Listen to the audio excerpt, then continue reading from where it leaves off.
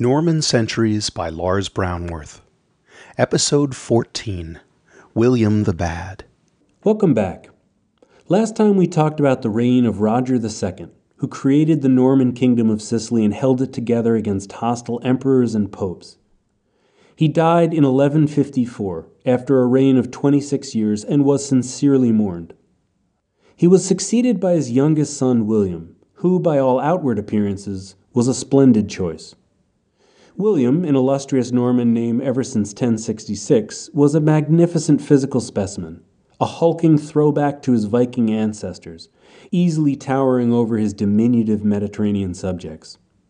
His face was dominated by a thick black beard, and he was known for his massive strength, reportedly able to straighten an iron horseshoe with his bare hands. But if he loomed larger than his father physically, he had acquired little of his political skills. Much of this was Roger's own fault. It's always difficult to succeed a great man, but Roger hardly bothered to prepare his heir, and in fact lost no opportunity of pointing out his son's shortcomings. William was the youngest of the 4 boys from his first marriage, considered unlikely and unworthy to ever wear the crown. As such, he was virtually ignored, given no important administrative or military office to prepare him for leadership. William grew up largely left to himself, enjoying the luxuries of the palace without any of its responsibilities. But then, within a single decade, his older brothers unexpectedly died, and at the age of 30, he was abruptly thrust on the throne, completely unprepared. Not surprisingly, William was more concerned with enjoying the good life than learning statecraft. While he built ever more extravagant palaces, he left the day-to-day affairs of the kingdom to others, in most cases not even bothering to appoint new ministers, but simply confirming his father's choices in their posts. The only exception he made to this general policy was to raise a young chancellor named Mayo to the supreme administrative post of admiral, or emir of emirs. It was a wise choice. Mayo was the son of a judge from the southern Italian town of Bari, and had received the best classical education money could buy. In the cosmopolitan atmosphere of Palermo, he more than held his own, displaying a ruthless disregard of popularity or softness. Without his iron hand, William, who was far more interested in hunting parks than governing, would have been lucky to keep his throne for more than a few months. The international stage had gotten much more dangerous since the last years of Roger II. The Byzantine and Holy Roman Empires were both ruled by outstanding figures. The ferocious Frederick Barbarossa in Germany, and the smooth Manuel Comnenus in Constantinople. Fortunately for William, their mutual distrust kept them for the moment checked. At his coronation, Barbarossa had announced that he would restore the Roman Empire to greatness. This meant bringing Sicily and southern Italy under his control, and since both of those territories recently belonged to Byzantium, Barbarossa considered the Emperor Manuel to be his principal enemy. With this in mind, he signed a treaty with the Pope to exclude Byzantium from any division of the Norman kingdom. At the same time, he kept up a correspondence with Manuel, dangling the idea of a mutual campaign but always finding an excuse to delay it. Manuel only discovered the deception after Barbarossa's army had already left for Germany to win Italy without him. The German monarch expected trouble in the north of Italy. Anti-imperial sentiment was always strong. But when he descended from the Alps, he found the entire peninsula in an uproar. Pope Adrian IV, the only Englishman to ever sit on the papal throne, was the latest in a long line of foreign reforming popes. He had cut his teeth reorganizing the Scandinavian Church and expected to do a thorough house-cleaning of St. Peter's. His entry into Rome, however, had been a rude awakening. Papal authority in the city had been eroding for years as the Roman Senate and aristocratic families gained power. Now there was a popular movement to restore the old republican traditions, divest the church of its temporal power, and return the city to its ancient greatness. The leader of this movement was a monk by the name of Arnold of Brescia, and he so thoroughly whipped up public sentiment that Adrian became a prisoner on the Vatican Hill. Adrian responded by adopting the shocking tactic of excommunicating the entire city, essentially declaring war on Rome. No tourists, church services, baptisms, weddings, or burials in consecrated ground would be allowed until the interdict was lifted. It was a daring maneuver for a new foreign pope to attempt, given the mood of the day, to return Rome to the Romans, but the gambit worked. Arnold resisted until the Wednesday of Holy Week, but the prospect of an Easter without the sacrament, much less the lucrative tourist trade, undermined his support. By the morning of Maundy Thursday, he had been expelled by his own partisans, and Adrian celebrated the Easter Mass in triumph. The victory pacified Rome for the moment, but did little to settle the rest of the north. Barbarossa, meanwhile, was in no mood to deal with Republican idealists. When the town of Tortona resisted in the name of Republic, he demolished it stone by stone and deported the entire population. Still in a foul mood, he then turned toward Rome. His approach caught Adrian in an uncomfortable position. The Pope was painfully aware of how fragile his grip on Rome was. The populace was still dreaming of self-rule, and he mistrusted an over-powerful Barbarossa. Having won a temporary victory against the Republicans, he had no desire to become a pawn of the German emperor. He set up camp outside the city and waited. Their meeting was not a smooth one. The emperor intended to enter Rome as its master, and the Pope just as stubbornly insisted on maintaining his dignity. Barbarossa at first refused to perform the customary act of guiding the Pope's horse on foot, protesting that he wasn't a groom, but Adrian made it quite clear that there would be no entry into Rome at all without it.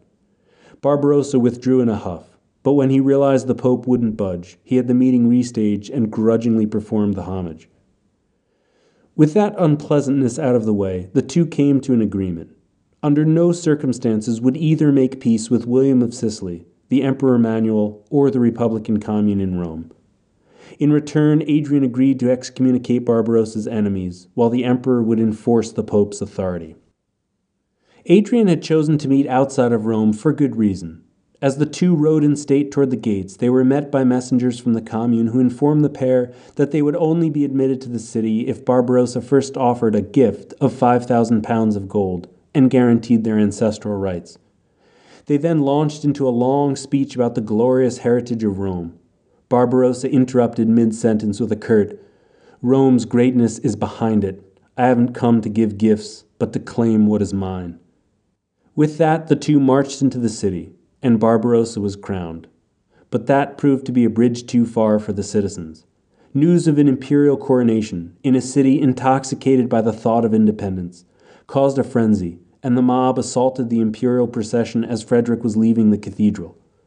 For once, Barbarossa was caught unprepared, and the street fighting raged long into the night. By the next morning, order had been restored, but casualties had been terrible on both sides. The German barons made it clear that they wished to return home, and Barbarossa, a feudal monarch after all, was unable to resist them. Adrian begged him to continue with the original plan of invading Sicily, but within a month, the Germans were gone.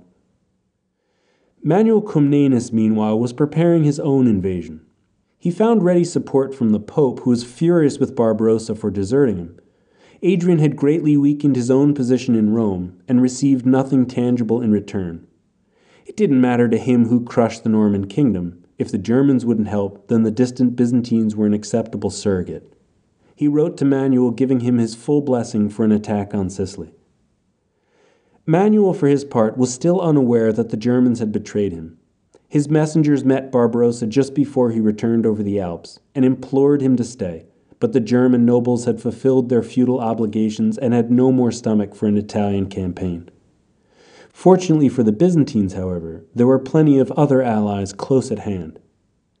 The Norman barons of southern Italy had never really been reconciled to being ruled from Palermo.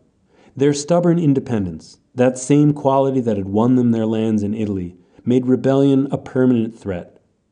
More than a decade had passed since Roger II had reined them in, and the relatively light hand of his successor was seen as weakness. When Manuel sent feelers to Apulia, he found an eager stable of allies. Together, they posed a more formidable threat than even the Germans had. The barons provided local knowledge and an army, and Manuel provided a supply fleet and unlimited funds to raise fresh troops. Their first target was Bari. It was the most important Norman stronghold in the south, and Manuel was especially eager to recover it. Less than a century before, it had been part of the Byzantine Empire, before it had fallen to Robert Guiscard, and most of the population was still Greek. The Normans prepared to resist, but when the Allied army drew up to the gates, the locals opened them, resulting in a general massacre of anyone loyal to Palermo. The fall of Bari was a major blow to the Norman kingdom, and it shook the loyalty of the Italian cities who hadn't joined the rebels. To make matters worse, William fell seriously ill, and in the absence of a response from Palermo, morale on the mainland plummeted. The king's admiral Maio eventually sent an army to aid the beleaguered peninsula, but its general refused to engage the rebels for several months. When he finally did, the result was another fiasco. The royal army was wiped out, and the few coastal towns who had wavered moved into the rebel camp. By the beginning of winter, virtually all of Apulia had crumbled. By now, William's rule seemed on the verge of collapse. In only 6 short months, the Emperor Manuel had restored Byzantine power in Italy to the level it had been before the Normans arrived, and he showed no signs of stopping. The imperial armies were poised to enter Calabria, and if that fell, which it undoubtedly would, the Byzantine force would be separated from Sicily by a thin stretch of water only a mile wide. Since the king was ill, the Normans' poor showing was blamed completely on his powerful minister Maio. The air of the capital was thick with assassination plots, which Maio avoided thanks to his extensive network of secret police. When it became clear that he couldn't be removed covertly, a rebellion broke out on the island demanding his execution. The direct threat to his government finally roused William to action. Gathering the royal army, he descended on the rebel camp with surprising speed, Maio at his side. The rebel leaders were given an ultimatum: surrender and suffer exile or be killed. A few tried to protest that they had the king's interests at heart, but Maio clearly still had William's favor, and an assault on him was an assault on the king. Faced with such royal determination, the revolt crumbled and its leaders accepted exile. Now that he'd been shaken out of his lethargy, William's blood was up.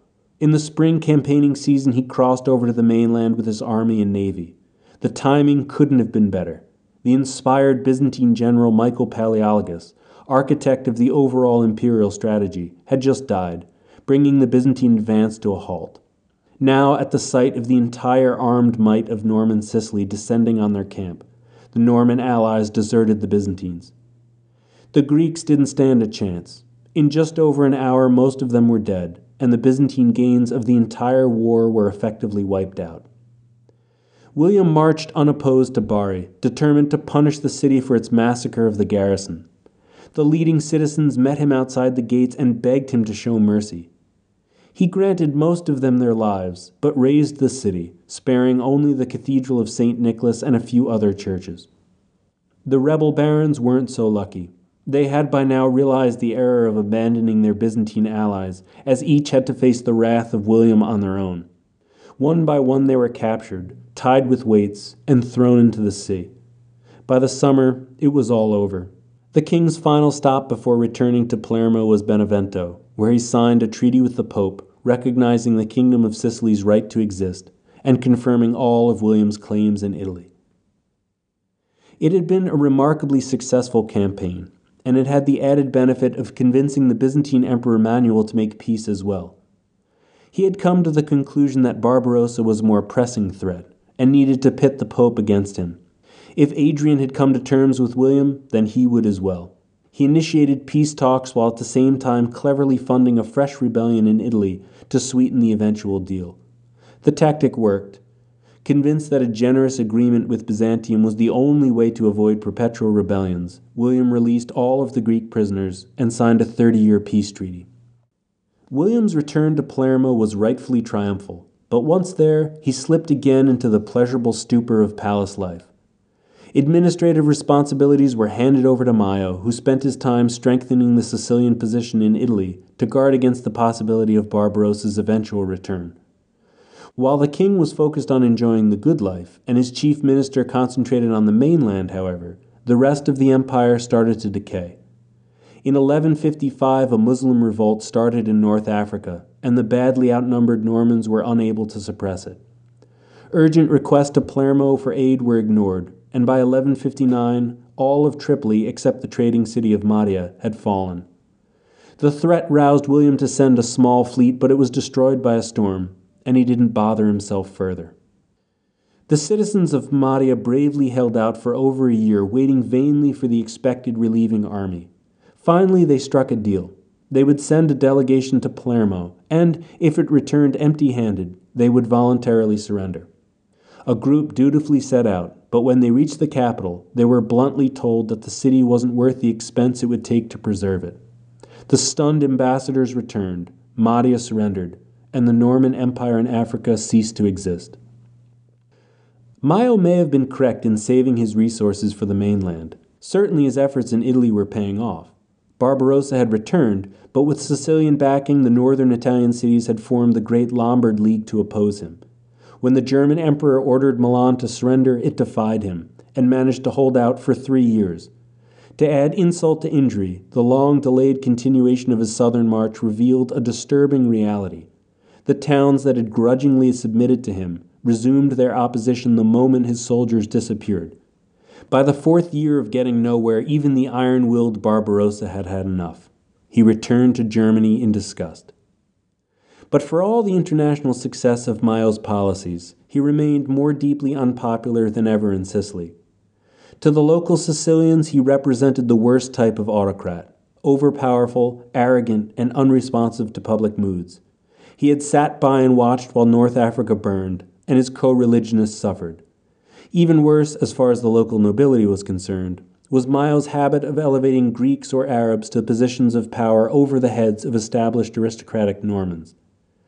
The fact that these appointees were qualified, capable individuals, or that the Sicilian Normans were all too often entitled, incompetent, and boorish, was irrelevant. Maio, a foreigner himself from Bari, was the fountainhead of everything that ailed Sicily. There were countless assassination attempts, all successfully avoided by Maio's intelligence network. But in the autumn of 1160, the admiral got word that his prospective son-in-law was implicated in the latest attempt to kill him. For all his savvy, Maio succumbed to the conceit that someone so close couldn't be involved, and a week later he was struck down in the streets of Palermo. The news electrified the city, and the assassin, a man named Matthew Banellis, became a folk hero. Banellis, however, fled, fearing reprisals from the king, and riots instantly broke out. With half of Palermo in flames, William finally stirred. The mob was suppressed with difficulty, and for the first time the king fully realized how hated Maio had been.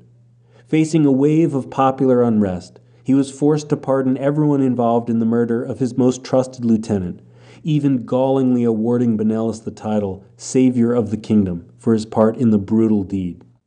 His new status as beloved icon went straight to Matthew Banellis's head. Stepping into Maio's position wasn't enough. He now schemed to get rid of William as well. While Banellis absented himself from Palermo to avoid the taint of regicide, a group of dissatisfied nobles had William seized in one of his palaces. The king tried desperately to jump out of a window to avoid his captors, but the entire royal family was arrested. If they had appointed a new king at that moment, William's reign would have been finished, but the conspirators couldn't decide whether to kill William or simply have him abdicate in favor of his 9-year-old son Roger. While they argued about who would receive the crown, their followers began to systematically loot the main palace. As they squabbled, the mood in the city started to harden against them. William's reign may have had its share of disasters, but he wasn't directly blamed, only the men around him acting in his name. And while it was one thing to get rid of a hated minister, it was quite another to so mistreat an anointed king. The looting of the palace and the arrest of the royal family was enough to convince the citizens of Palermo who the real villains were. Once again the palace was stormed, and the terrified rebels ran to the captive William and begged him to save them. William complied, and the rebels were allowed to leave, but the ordeal broke him. During the fighting, his eldest son and heir, Roger, had been killed, and when the first of his guards reached him, they found him huddled in a corner sobbing. The rest of his reign was spent building a lavish new palace complete with fish ponds, fountains, pools, and a well-stocked hunting ground. He named it the Zisa, an Arabic word meaning splendid, and not even the terrible destruction of an earthquake which destroyed much of western Sicily could distract him from its construction. In his last decade, he left Palermo only once, a triumphal procession through Italy where he defeated a German army and installed a new pope in Rome. The next spring he contracted a fever, and, after a 2-month illness, he died. He was only 46. History hasn't been kind to William's reputation. His main chronicler, Hugo Falcandus, despised him, and is responsible for his nickname of William the Bad. The king's excessive lifestyle was the root of much of this displeasure. As one historian put it, if his father Roger II was the baptized sultan, William hardly bothered with the baptism. But in 1166, William was genuinely mourned. Palermo hung itself with black for 3 days, and the king's body was taken reverently to the cathedral where it was placed in a simple porphyry sarcophagus. His oldest surviving son, a 13-year-old boy also named William, was crowned, and all of Sicily seemed to be at peace. He was not a great king, nor perhaps even a good one. The many rebellions, the loss of North Africa, and the general shirking of his responsibility as king all rightfully stained his reputation. But he also had the impossible task of following a legendary father, without the benefit of guidance or preparation. In the circumstances, his defense of Norman Sicily against a determined pope and 2 of the greatest emperors to ever sit on their respective thrones was a remarkable feat. It was a fleeting glimpse of what could have been. William certainly doesn't deserve to be called William the Bad. The real tragedy is that he could have been so much more. Join me next time as I look at his equally misnamed successor, William the Good, the last of the Hauteville kings of Sicily.